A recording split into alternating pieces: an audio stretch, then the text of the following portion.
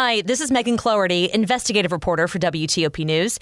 If you like top news from WTOP, we think you'll love our new podcast called The DMV Download, where we take a more in-depth look at the biggest local stories of the day happening in our area. We hope you check it out. For the U.S. Capitol. On Capitol Hill, I'm Mitchell Miller. A Lord man loses his life after he crashes his motorcycle into an SUV. The man charged with firing a gun inside Tyson's Corner Center is set to appear in court. I'm Acacia James. Good Monday morning. It is 4 o'clock. This is CBS News on the Hour, sponsored by Liberty Mutual Insurance.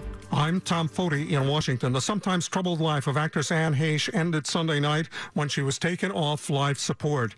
She suffered unrecoverable injuries in a fiery car crash just about a week and a half ago in Los Angeles and had been considered brain dead. Her family kept her on life support for days while doctors found and matched organ donors. Over the weekend, the LAPD said it would end its investigation, but a coroner is still expected to perform an autopsy on the actress. Correspondent Monica Ricks. Anne Heche was 53. Decades after Iran's then religious leader called for the death of Salman Rushdie because of a book some Muslims considered blasphemous, an Iranian government official now denies Tehran was involved in last Friday's assault on the famed author. Rushdie is now recovering from very serious stab wounds in western New York, where he was scheduled to speak. Fellow author Wajahat Ali spoke at that same venue 2 weeks before. As a writer, you stand in solidarity with your fellow writers because this can very quickly turn on you. And as another U.S. congressional delegation visits Taiwan, China reports new military drills around the island it considers its own.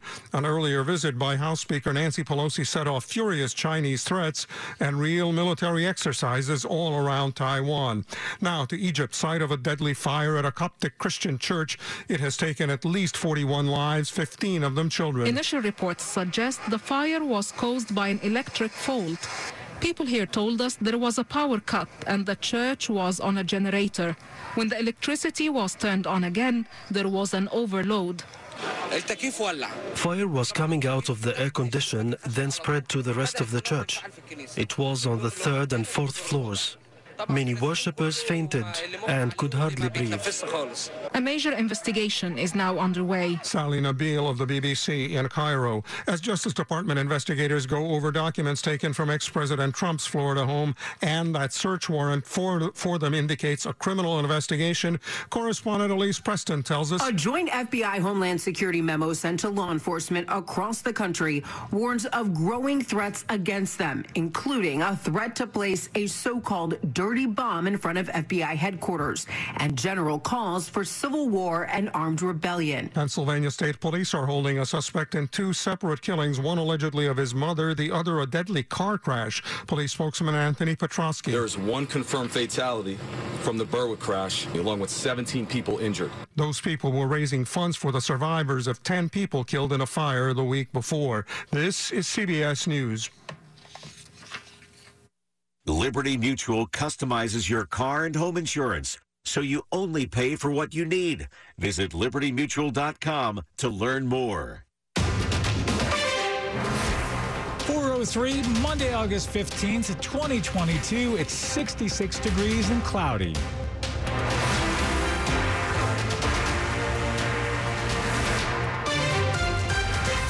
Good morning, I'm Rich Hunter. The top local stories we're following this hour. A fiery crash into a barricade in the early Sunday morning hours near the U.S. Capitol was followed by gunfire. Capitol Police responded.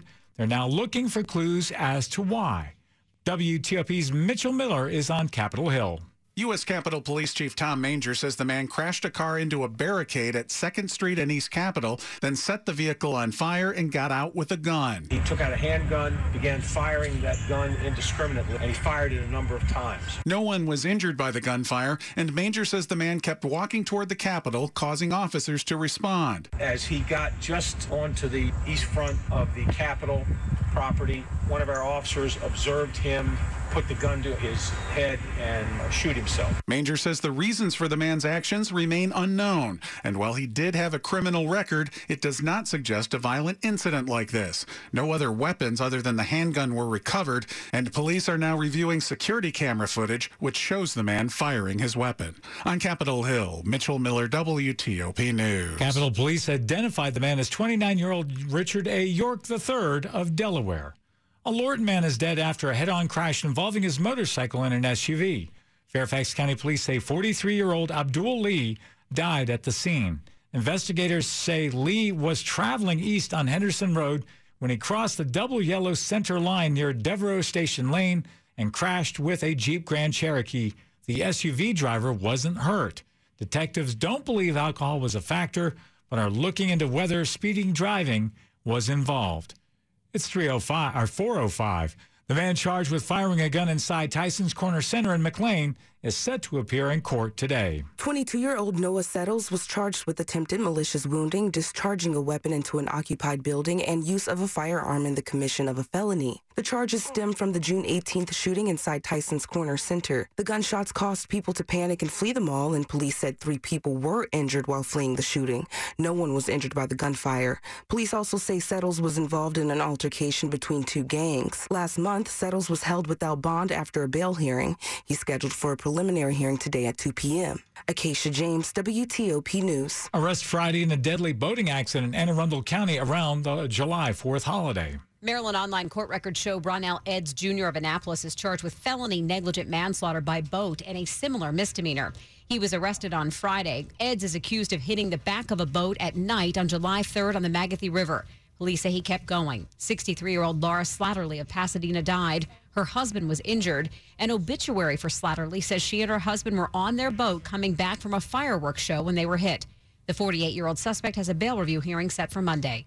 Ann Kramer, WTOP News. Maryland's governor is now calling for full transparency from the Justice Department regarding the search warrant carried out at former President Trump's Mar-a-Lago estate. The search warrant was unsealed Friday. I was happy that they did come out and unseal the documents on the search. And I think it was a step in the right direction, but I think we still have a lot of unanswered questions, and we're going to continue until people understand more. Governor Larry Hogan speaking on ABC's This Week.